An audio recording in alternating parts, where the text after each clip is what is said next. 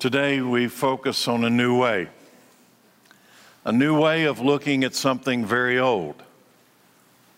Today will be like experiencing clarity, that's my hope, and enlightenment, seeing an old truth in a new light. I call today's message from 1 John, the new old commandment. In 1 John chapter 2, verse 7, Jesus has revealed this to his apostle, the apostle he loved. That's how John liked to describe himself. Dear friends, I am not writing a new commandment for you. I am not writing a new commandment for you. Rather, it's an old one. You have had this old commandment from the beginning. This old commandment to love one another is the same message that you heard before. So I want you to think about the Old Testament, okay? All the way back to Adam. It's the same message you heard before, yet it is also new. Jesus lived the truth of this commandment. And you also, if you're in Christ, you're also living the truth of this old commandment that is now made new through Christ. For the darkness is disappearing, and the true light is already shining. How old is this old commandment referred to by the Apostle John? How old is it? John says, you've had this commandment since the beginning. When did God expect us to love one another? If this is the commandment, love one another, love each other, how long have we had such a commandment? How long, when did he start expecting you and I, humans, to love one another? Now that question made me kind of curious, so I looked up for the first time. Open the Bible. When's the first time, and it'd be a good trivia question, when's the first time you find the word love in the Bible? Because if it's an old commandment that you've had since the beginning, when did he expect that we would do that, honor that commandment, and love one another? Well, you got to go to the 22nd chapter of Genesis to find love for the first time, the word. And guess when, in fact, I was kind of blown away when I saw the first application of the word love in the Bible. It's Abraham and Isaac. The father, listen, the father who would be willing to give up his son. The father that would be willing to give up his son. Genesis 22:1. Sometime later, God tested Abraham's faith. Notice the word faith, love. Sometime later, God tested Abraham's faith. Abraham, God called. Yes, he replied, here I am. Abraham, take your son, your only son, yes, Isaac, not Ishmael, Isaac, whom you love. There's the first time you'll find the word what? Word love. Isaac, whom you love so much, and I want you to go to the land of Moriah. Now, if you've been coming to this church, you understand what that means, where he's going. He's going to what will be called Jerusalem. Go and sacrifice him as a burnt offering at one of the mountains, which I will show you. Mount Moriah in Jerusalem, later would be the Temple Mount itself. Is that the first time God expected us to love each other? Genesis 22, Abraham, Isaac? No, that's not the first time he expected us to obey the commandment, love one another. But it is interesting that that's the first time the word appears in the Bible. When a father in Jerusalem would offer his son. Love. The commandment and expectation of God for us to love each other is from the beginning. That's why it's an old commandment. And listen, from the beginning. However, even though it was His commandment from the beginning, sin perverted this God love and brought hostility and hatred to the kingdoms of men rather than God love. The commandment and expectation of God was always love. But Satan corrupted the seed of man, making us, listen carefully, because I'm going to use this a lot today. Satan corrupted the seed of man, making us self-centered. Self-centered. Filled with, and when you become self-centered, the things around you that don't fit your self-centered life drive you to jealousy and drive you to hostility because you're self-centered and they don't align with yourself. So you become hostile, you become jealous, angry. It's not love, and it definitely doesn't meet the commandment of God to love one another. The first evidence of this was Cain and Abel, the sons of Adam and Eve. Cain and Abel both brought offerings to God. God accepted Abel's offering, but God rejected Cain's offering. Now, this is fundamental, and you need to get this before you'll understand anything that comes after this. Both of them bring an offering to God. There was some sort of an expectation there. They didn't just do it for no reason. They both presented an offering to God. God gave Cain, and when they did, God rejected Cain's offering. He rejected it. He said, no, it's not acceptable. Abel's offering, yes, it is acceptable. And here comes God's love. God gave Cain a chance to make it right. He gave Cain a second chance to make the offering right. Come back with an acceptable offering, and it will be well with you.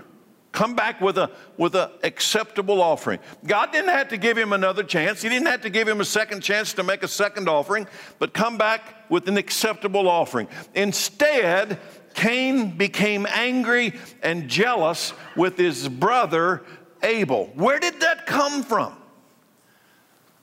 The love of God has presented a second chance to do what is right. And instead of doing what is right, he becomes angry and jealous at Abel. What did Abel do? Abel did what was right. And the self-centered heart of Cain couldn't handle that. Genesis 4:6. Why are you so angry? The Lord asked Cain. Why do you look so dejected?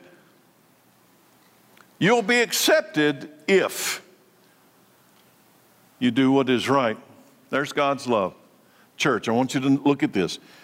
God's love says to one that is wrong what it means to do right. Are you with me? God's love does what to Cain? He shows a person that is wrong what it will take to become right. It's love. It's not judgmental. It's not condemnation. It's love. God's love looks at Cain, who is wrong, and tells him how to do that which is right. It's God's love. You'll be accepted if you do what is right, but there's an alternative. But if you refuse to do what is right, watch out. Sin is crouching at your door like an animal, like a beast. Crouching at your door, eager to control you. It will eat you. But you must subdue this desire in your heart to sin, to go against that which God has said is right. You must subdue it and be its master. So what's going to happen? God's love has told one who is wrong how to be right. Verse 8, one day Cain suggested to his brother, let's go out into the fields. While they're in the field, Cain attacked his brother Abel and killed him. Afterward, the Lord asked Cain, where is your brother. Where is Abel? I don't know, liar. I don't know, Cain responded. Am I my brother's guardian? Am I my brother's keeper? Should I be concerned with somebody besides me? That's what he's saying. His self-centered heart has no conscience for someone outside of him. Am I my brother's keeper? Am I my brother's guardian? But the Lord said, what have you done? Listen, your brother's blood cries out to me from the ground. I hear his life. Blood is in the life. I hear his life crying out. Cain was the firstborn offspring of Adam and Eve. Cain was born after the curse and born under the curse. The seed of Adam and Eve had been corrupted, and love was not the natural result of this corrupted seed. No, no, no, no. Self-love. Self-love. Self-centeredness is the result of this corrupted seed. Brotherly love? Nope. Self-love. Am I my brother's guardian? No. I'm not worried about him. I'm worried about me.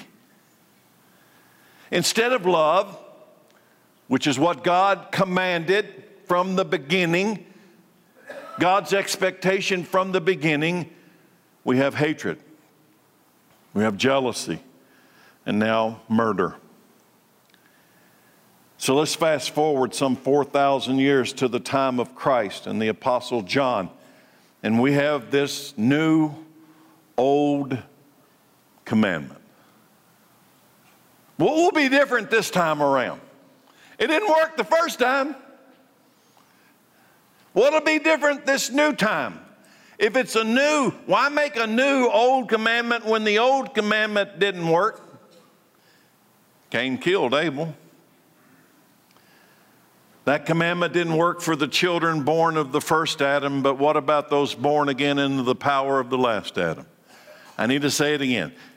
If it didn't work if that commandment did not function inside the children born of the first Adam, what makes us think that this commandment will function in the children born in the last Adam? Is there a difference? 1 Corinthians 15. The scriptures tell us that the first man, Adam, became a living person. But the last Adam, you know who he is? Jesus. But the last Adam, that is Christ, is a life-giving spirit. Spirit. Say the word. Spirit. Say it. Spirit. The first Adam is a person. The last Adam is a life-giving spirit. What comes first is the natural body. Then the spiritual body comes later. Adam, the first man, was made from the dust of the earth, while Christ, the second man, came from heaven. Two Adams. Two men. And practically speaking, they both came from God. Two men without an earthly father. One from heaven, one from the dust of the earth. Now, I'm not trying to make Jesus equal with Adam in that comparison. Adam was not God in the flesh. Romans 5:12. When Adam sinned, sin entered the world, and Adam's sin brought death. So death, even though it came into Adam, death spread to everyone, for everyone would sin. They're all from the corrupted seed of Adam, so now everyone sinned. Verse 13. Yes, people sinned even before the law was given. But it was not counted as sin because there was not yet any law to break, law of Moses, which came later. Still, everyone died.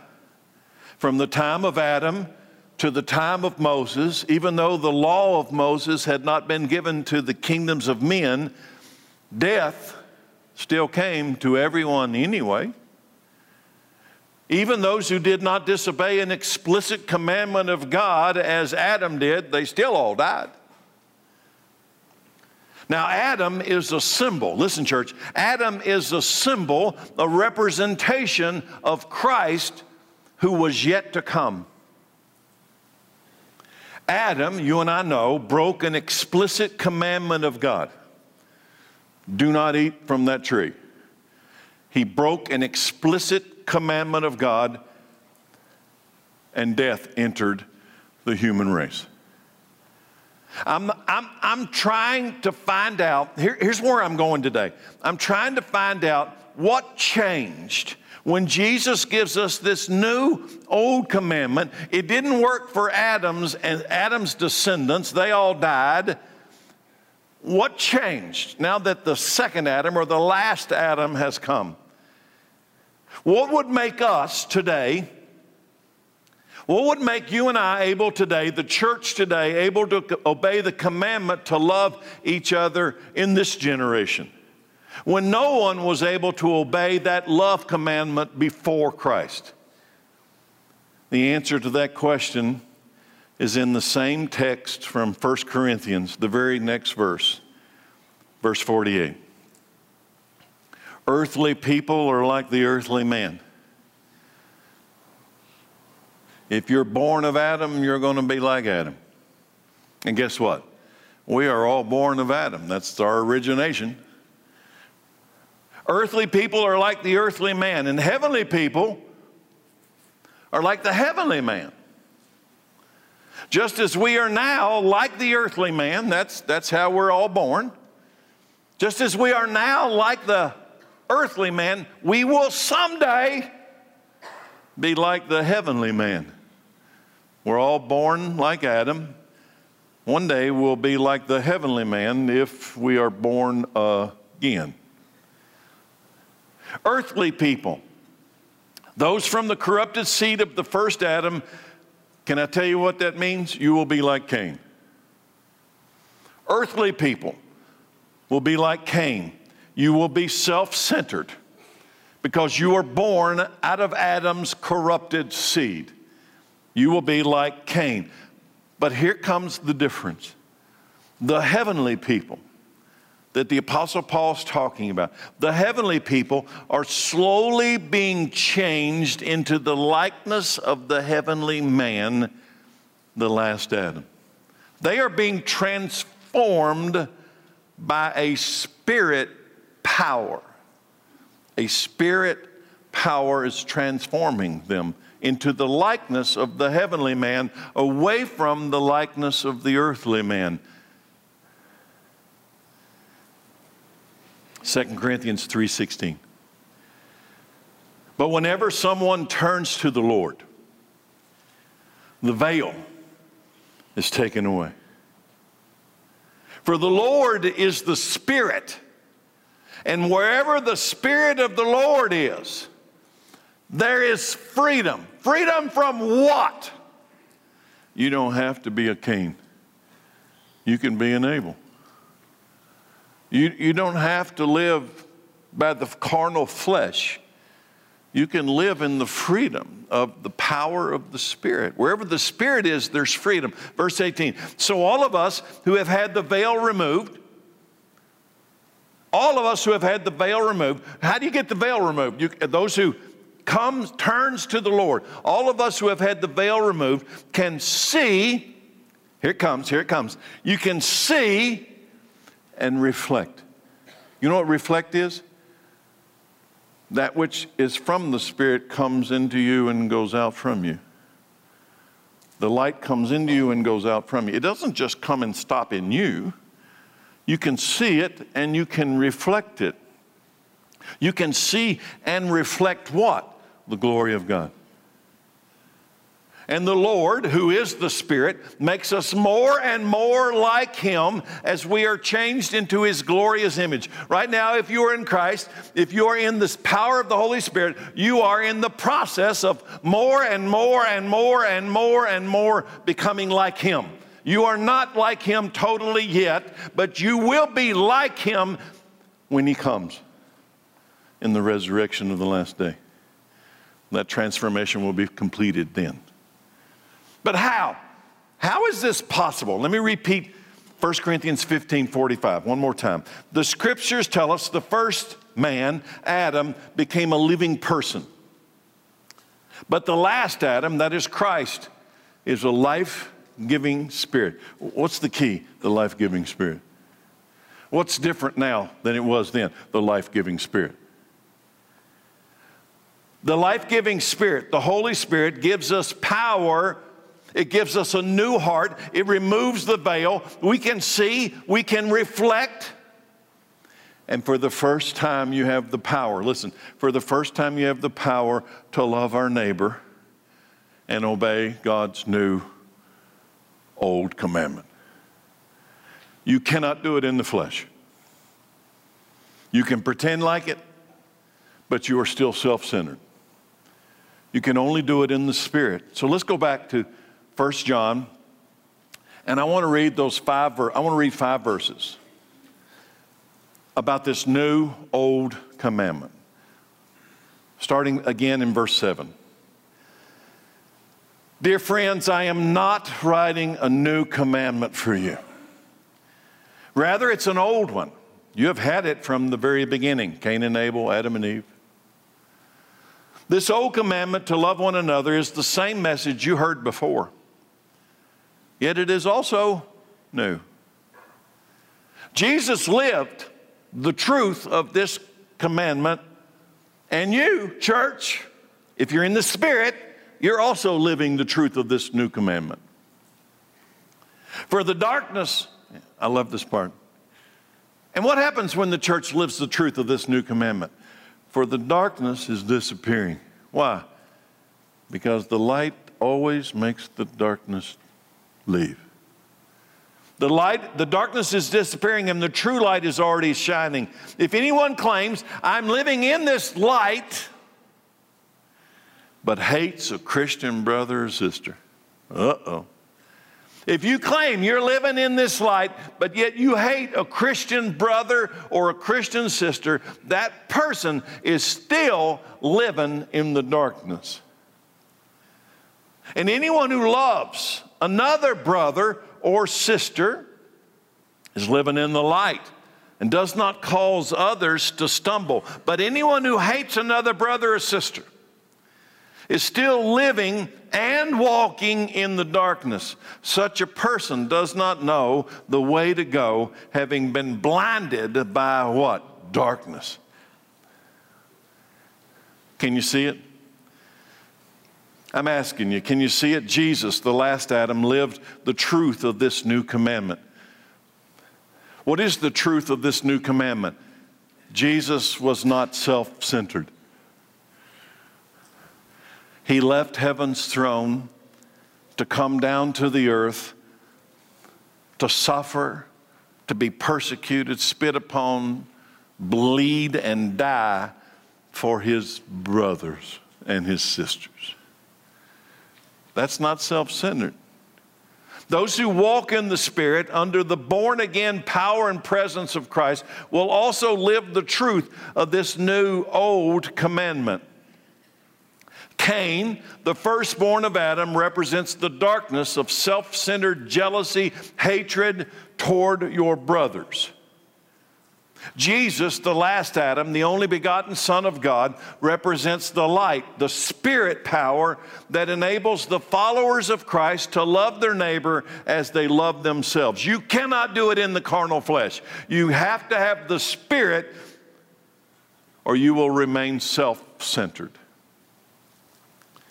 The Spirit-filled Apostle John reveals a test. Everybody loves tests, don't they? No, they don't. To see if we are truly walking in the light in this new old commandment, John gives us this kind of a test to see that we might be deceived and think we're in the light, but we're still in the darkness. John says, if anyone claims I'm living in the light, but hates a Christian brother or sister, that person is still living in the darkness. So let's stop for a moment, and I want all of you to reflect upon your association with people. Is there somebody that, if you'd be honest, you hate? And if there is, the darkness is still lingering around your house. Is there somebody you hate? If you hate a Christian brother or sister, that person is living in the darkness. And what is the darkness? It is the absence of the light. And it's only the light. The darkness is the absence of the light, and it is only the light, which is representative of the Spirit. It is only the light and the Spirit that allows us to love with the love of God in obedience to this new old commandment. Later on, in the next chapter of 1 John, Cain, the corrupted seed of the first Adam, his name comes up again. So John talks about him again. 1 John 3, verse 11. This is the message you've heard from the beginning. Now he's going back to Adam and Eve again, right? This is the message you've heard from the beginning. We should love one another. We must not be like Cain. Cain, who belonged to the evil one and killed his brother. And why did he kill his brother? Why did Cain kill Abel? Because Cain had been doing what was evil, and his brother had been doing what was right or righteous. There are Cain and Abels today. Both are still represented on planet Earth today, Cain's and Abel's.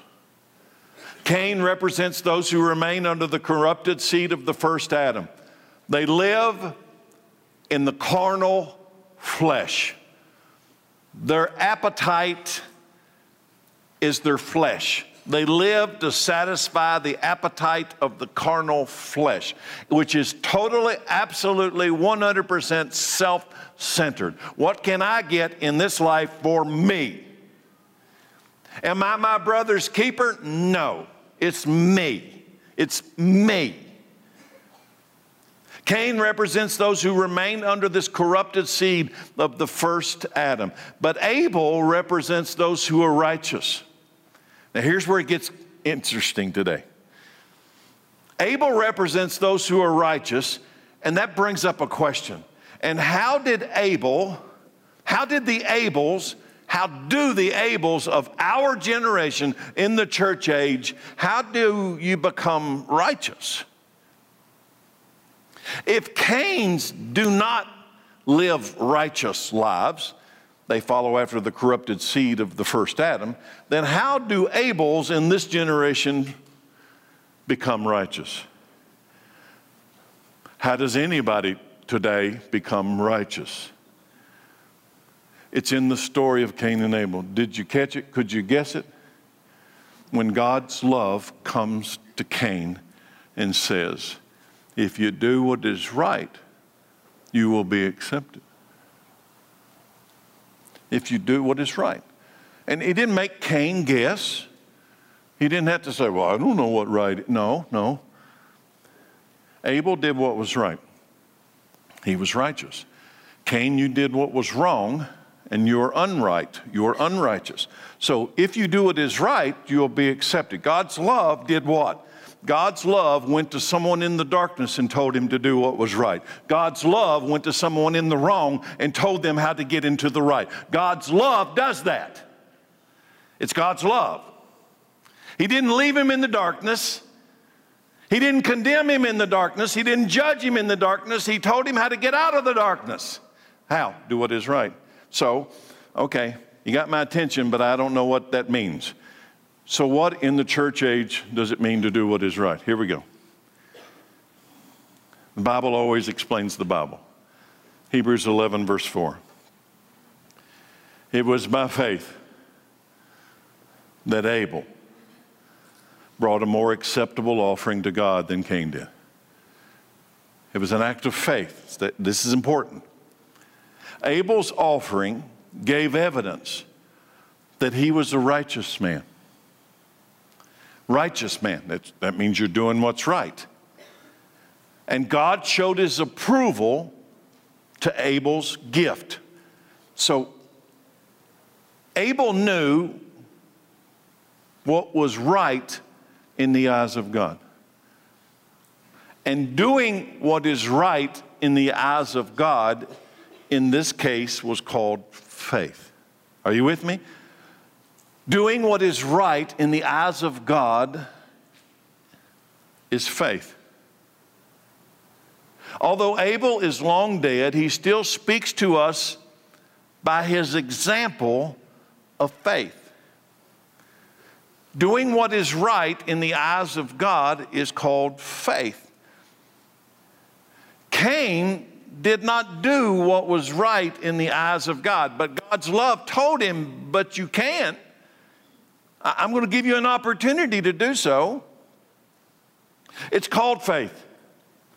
Last week we talked at length about this truth about righteousness, about the righteous, and the righteous shall live by faith. What makes you and I righteous? How can we do what is right in the eyes of God? It's called faith. And what do you think that would look like today? In the modern church age, what does faith look like? Well, you can say, well, doing what is right in the eyes of God is called faith. Regardless of the circumstances, regardless of the cost, regardless of the culture, doing what is right in the eyes of God is called faith. But what is it really all about? The new old commandment. Love. Why? Why? Love. Why? Why do what is right in love? Love. If you're doing it for any other reason, then you're missing the point. It's called love. Now, let me turn the corner into some practical application. What would genuine new old commandment love look like in the church today? And this is where some of you are going to struggle. I know it before I say it. What in the church, in our culture right now, where many even in the church have turned away from the light and have gone into the darkness. What would love look like today? I can tell you this, it's more than tolerating and not hating your brother who you disagree with. It's more than that. The new old commandment of Jesus is to love your neighbor as you love yourself. But what would that really look like? Let me tell you what it doesn't look like. Accepting the darkness in someone who is outside of the light is not called love. Accepting the darkness. In other words, you've got a friend, you've got a family member, you've got a coworker, you've got somebody who you know who is a Cain living in the darkness. You coming alongside of them and calling it love while they remain in the darkness is not called love. It might have a word of tolerance, it might have a word of acceptance, it might have a lot of nice flowery words, but it's not called love. Am I my brother's keeper? Do I have a responsibility to my brother in the dark to get him into the light? Yes, it's called God's love. If you do what is right, you'll be accepted. So God comes to Cain and says, if you do what is right, God's love says, come out of the darkness into the light. That's love. Not accepting him in the darkness. Well, you made a bad offering. Good luck with that. You've made bad life choices. Good luck with that. No, God's love says, if you do what is right, I'll tell you what is right. I'll show you the way out of the darkness into the light. Church, that's what God's love still looks like. It's not tolerance, watching your brother, your sister die in the darkness. You might call it tolerance, but it's not called love. God's love compels those in the darkness to come into the light. How can we connect the new old commandment of love to faith and doing what is right? Here we go, Romans 1:16. Church, this has to be us. This, once again, has to be me and you. I am not ashamed of the gospel, the good news of Jesus Christ. This message is the power of God at work, saving everyone who believes. Why would I be ashamed of that which saves people from sin, death, grave, hell? Why would I be ashamed of this? The Jew first, and also the Gentile. This good news, you ready? This good news tells us how God makes us right in His sight. Well, why would I be ashamed of that? That's freedom.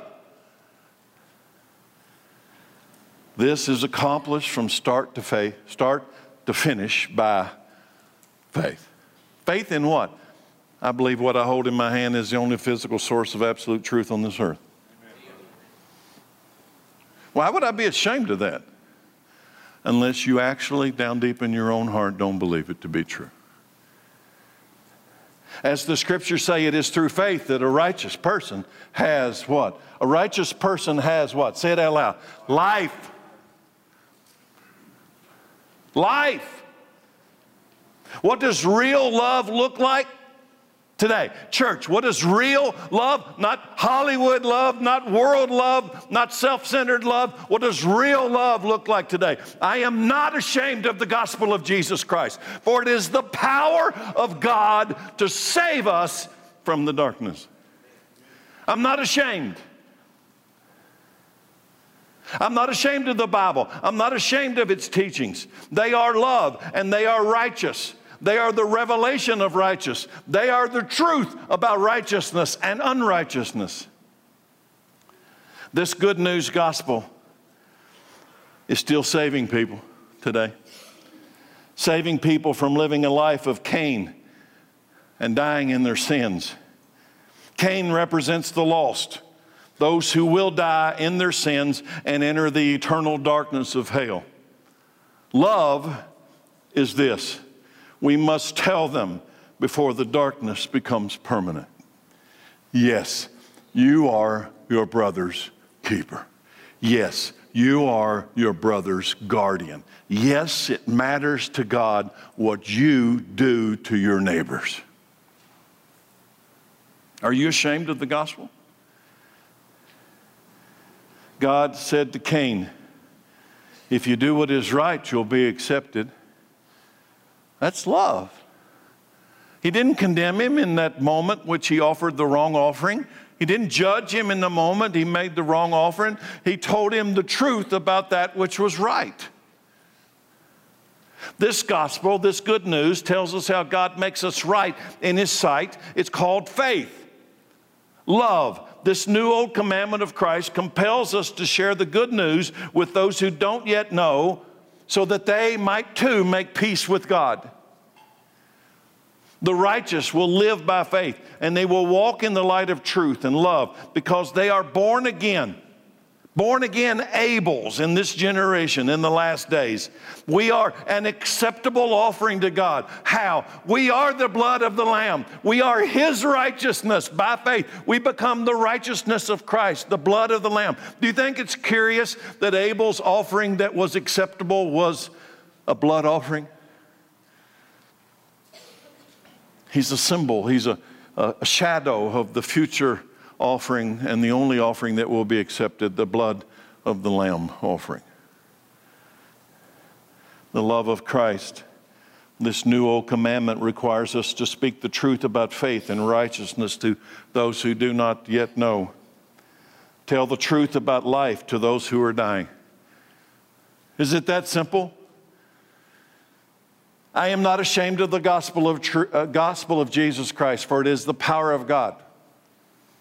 To the Jew first, also to the Gentile. We are called by our King, our Savior, our Master, our Lord, to tell the truth about life to those who are dying. This is the greatest love. I'm going to make a big deal out of this. Church, your job, my job in this dark world is to tell the truth to those who are dying. Tell the truth about life to those who are dying. This is the greatest love. But what if they reject the message of Christ? This has been the question in the church age. But what if we preach the gospel? What if we in love tell them the truth about life to those who are dying? What if they reject it? What if they get mad at us? What if they don't like us? What if they call us haters and judgmental and mean-spirited? You preach it anyway. You preach it anyway. Because you know what they do not yet know. That if they remain in their sin, if they die in their sin, they will be forever lost in hell. And yes, you are your brother's keeper. You preach it anyway. With love, listen, gentleness. Where's that come from? 2 Timothy 2:23. Again, I say, don't get involved in foolish, ignorant arguments that only starts fights. Facebook would be in this category. Don't get sucked into the stupid Facebook, Instagram arguments. A servant of the Lord must not quarrel. If you're sharing the gospel is quarreling, stop. Stop. You're not helping anybody. Stop. A servant of the Lord must not quarrel, but must be kind to everyone, be able to teach and be patient with difficult people. Gently instruct those who oppose the truth. Gently. Perhaps God, you're not going to change their heart anyway. Perhaps God will change those people's hearts and they will learn the truth. Then they will come to their senses and escape from the devil's trap, for they have been held captive by him to do whatever Satan, wants. That brings us to this next very curious section of 1 John. John describes those who he had previously written to. Stay with me, because it's a curious part to me. In this next section, he describes those who he's previously written to and those that he's presently writing to. Those in the past and those in the now. John calls out three groups of believers, past and present. God's children, those who mature in the faith and those who are young in the faith. Remember, this is in the context. What I'm about to read to you, starting in verse 12, is in the context of this new old commandment.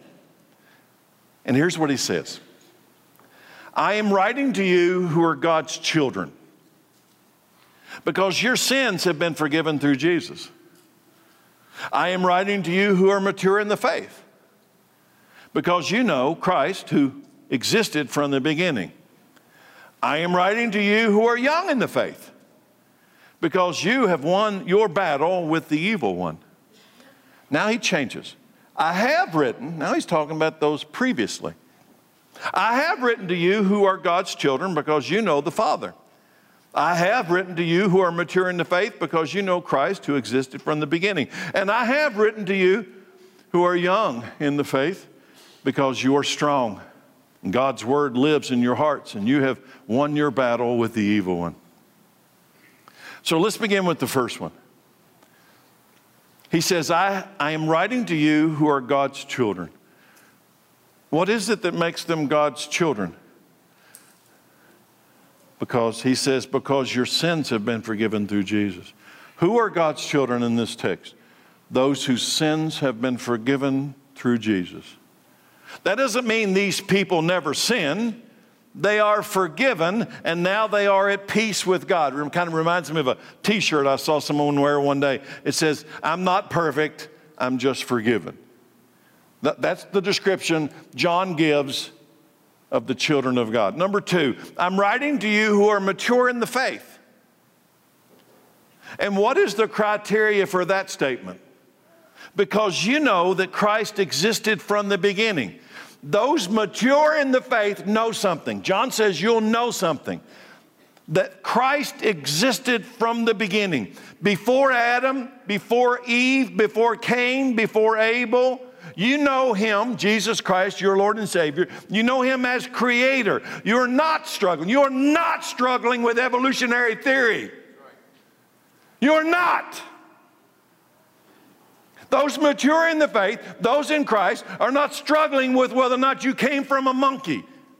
That the universe was formed by chance, random processes. You're not still struggling with that. You're mature in the faith. You've come out of the darkness. And you're not, listen, you're not still struggling with life's three big questions. You know what they are? Everybody's got them.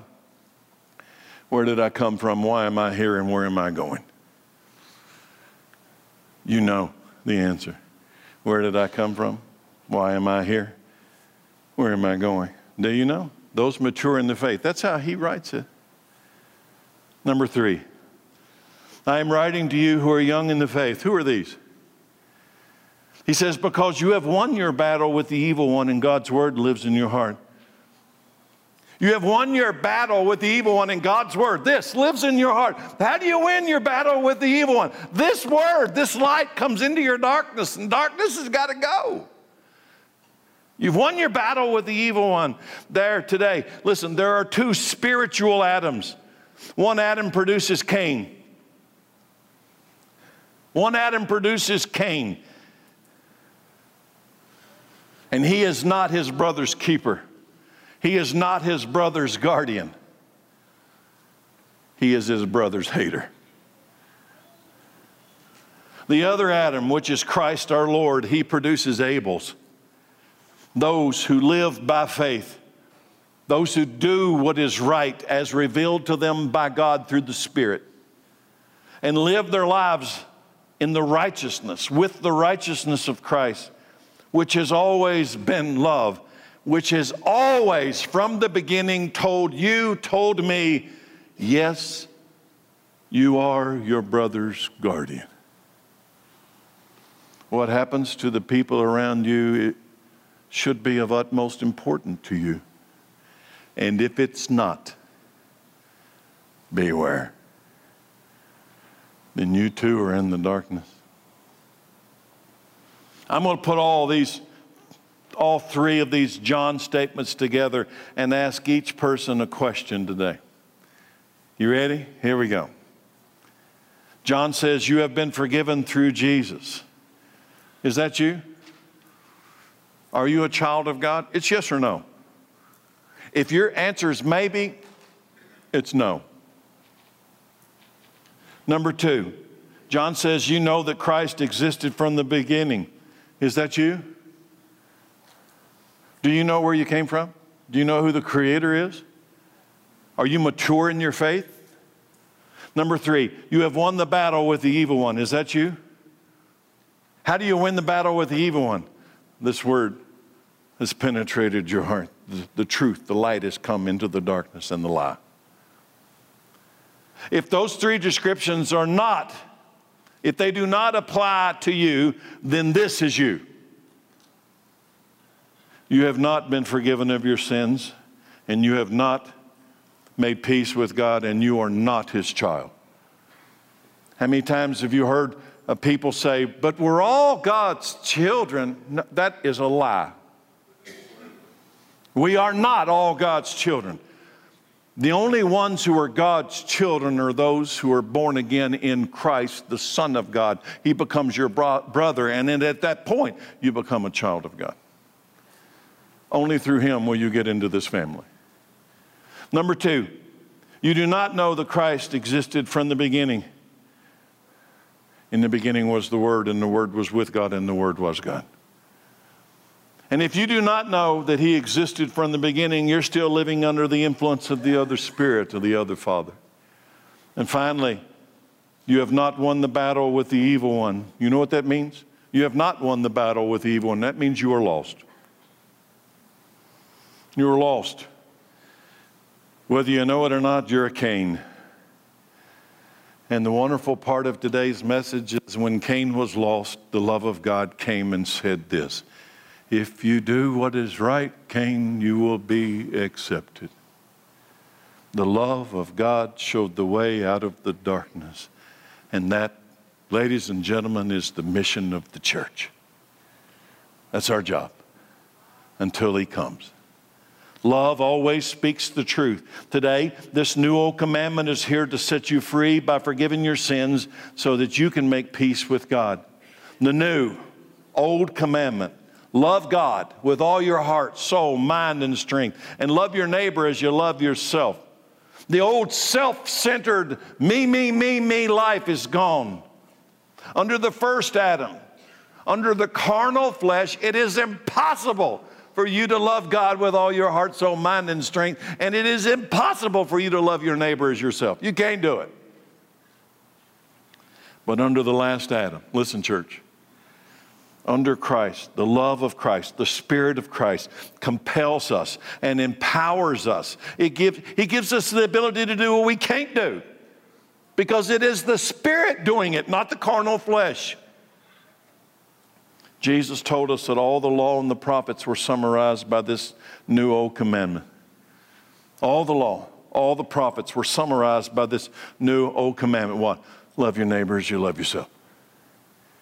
I am moved by the final line from John about why he is writing all this down for us. He says, I have written to you who are young in the faith because you are strong. God's word lives in your hearts, and God's word lives in your hearts, and you have won the battle. You have won the battle with the evil one. How did I win the battle with the evil one? Because his word lives in my heart. His word is alive. It's powerful. It's supernatural. It's him.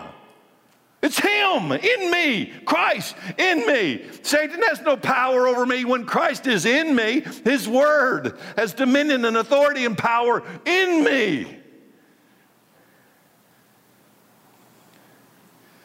So I want to close with God's powerful word from the Apostle Paul to the Gentile church in Rome. This word clearly describes the battle and the victory over the evil one. The new whole commandment, Romans 13:8. Owe nothing to anyone except for your obligation to love one another. Owe nothing to anyone except for this, your obligation to love one another. And if you love your neighbor, you will fulfill the righteous requirements, the requirements of God's law. For the commandments say you must not commit adultery, you must not murder, you must not steal, you must not covet. These and other such commandments are summed up in this one commandment: love your neighbor as you love yourself. If you love your neighbor, you're not going to covet his wife. You're not going to steal his property. Verse 10, love does no wrong to others. So love fulfills the requirements of God's law. This is all the more urgent. Listen, church, this is all the more urgent, for you know how late it is. And you know, don't you, the time is running out. Wake up, for our salvation is nearer now than when we first believed. The night is almost gone. Somebody say hallelujah. The night is almost gone, and the day of salvation will be here soon. So remove your dark deeds like dirty clothes and put on the shining armor of right living, because we belong to the day. We must live decent lives for all to see. Don't participate in the darkness of wild parties and drunkenness or sexual promiscuity or immoral living or in quarreling or in jealousy. Instead, clothe yourselves with the presence of the Lord Jesus Christ, the Spirit of Christ. Clothe yourself, and don't let yourself think about ways to indulge your evil desires. How much time remains for us individually and for the world itself? How much time we got left? Do you feel like time is drawing near? I feel a sense of urgency. Those of you who know me personally, you know that I am compelled by the Holy Spirit. There is an urgency in my heart. 1 Peter 4:7, he says this: the end of the world is coming soon. Therefore, be earnest and disciplined in your prayers. Most important of all, continue to show deep love for each other. If you thought the world was coming to an end, if you thought your time was nearing its last day, Would there be anybody in your life that you should go and make things right with? Then you should do that now. Most important of all, continue to show deep love for each other. For love covers a multitude of sins. So here's the wrap up. Today, some of you need to make things right with somebody today. There's people in this room that if you'd be honest, you've got something against somebody and you need to undo it. Yes, you are your brother's keeper. Yes, you are your brother's guardian. And if you ignore me today, you are not ignoring me. You are ignoring God's word. You're choosing darkness over the light. Some of you need to make things right with God today. By making things right with your brother, your sister, you need to make things right with God today. The greatest love we will ever show an individual is to tell the truth about life to those who are dying. Now, here comes the last part. There are people in your life that are in the darkness.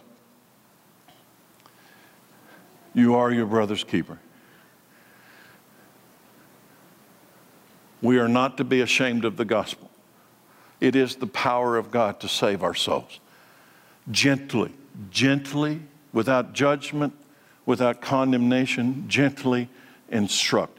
Allow God's power to redeem them. You don't have to redeem them. You just let the word of truth go through you and let the Holy Spirit work through you to release the word into their lives. Let God do the power to transform their hearts. James 5:19, last scripture.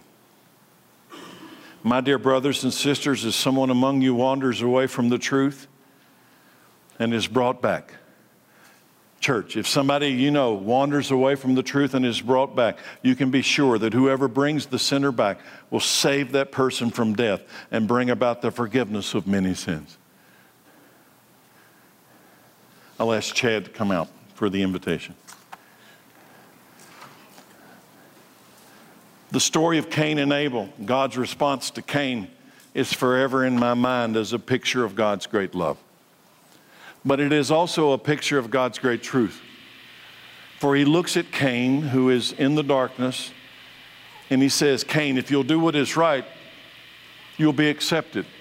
But he doesn't finish the sentence there, does he? He says, but if you refuse to do what is right, understand this, sin is crouching at your door, and it longs to master you, but you must master it. You have this free will, Cain. You have this moment in time in which right and wrong are in front of you. And you must choose right. You must choose to follow the word of God in that moment. You must follow after the light in that moment, or sin is crouching at your door. So today, the word of God has been preached. Life has been spoken into this room. Choose life. We offer an invitation for this one reason, because we believe the Holy Spirit always is working. Well, I don't know how he does it or who he's doing what to in this moment, but if he is compelling you to do something today, the answer is yes, Lord. Yes, Lord. The invitation's open. Let's stand.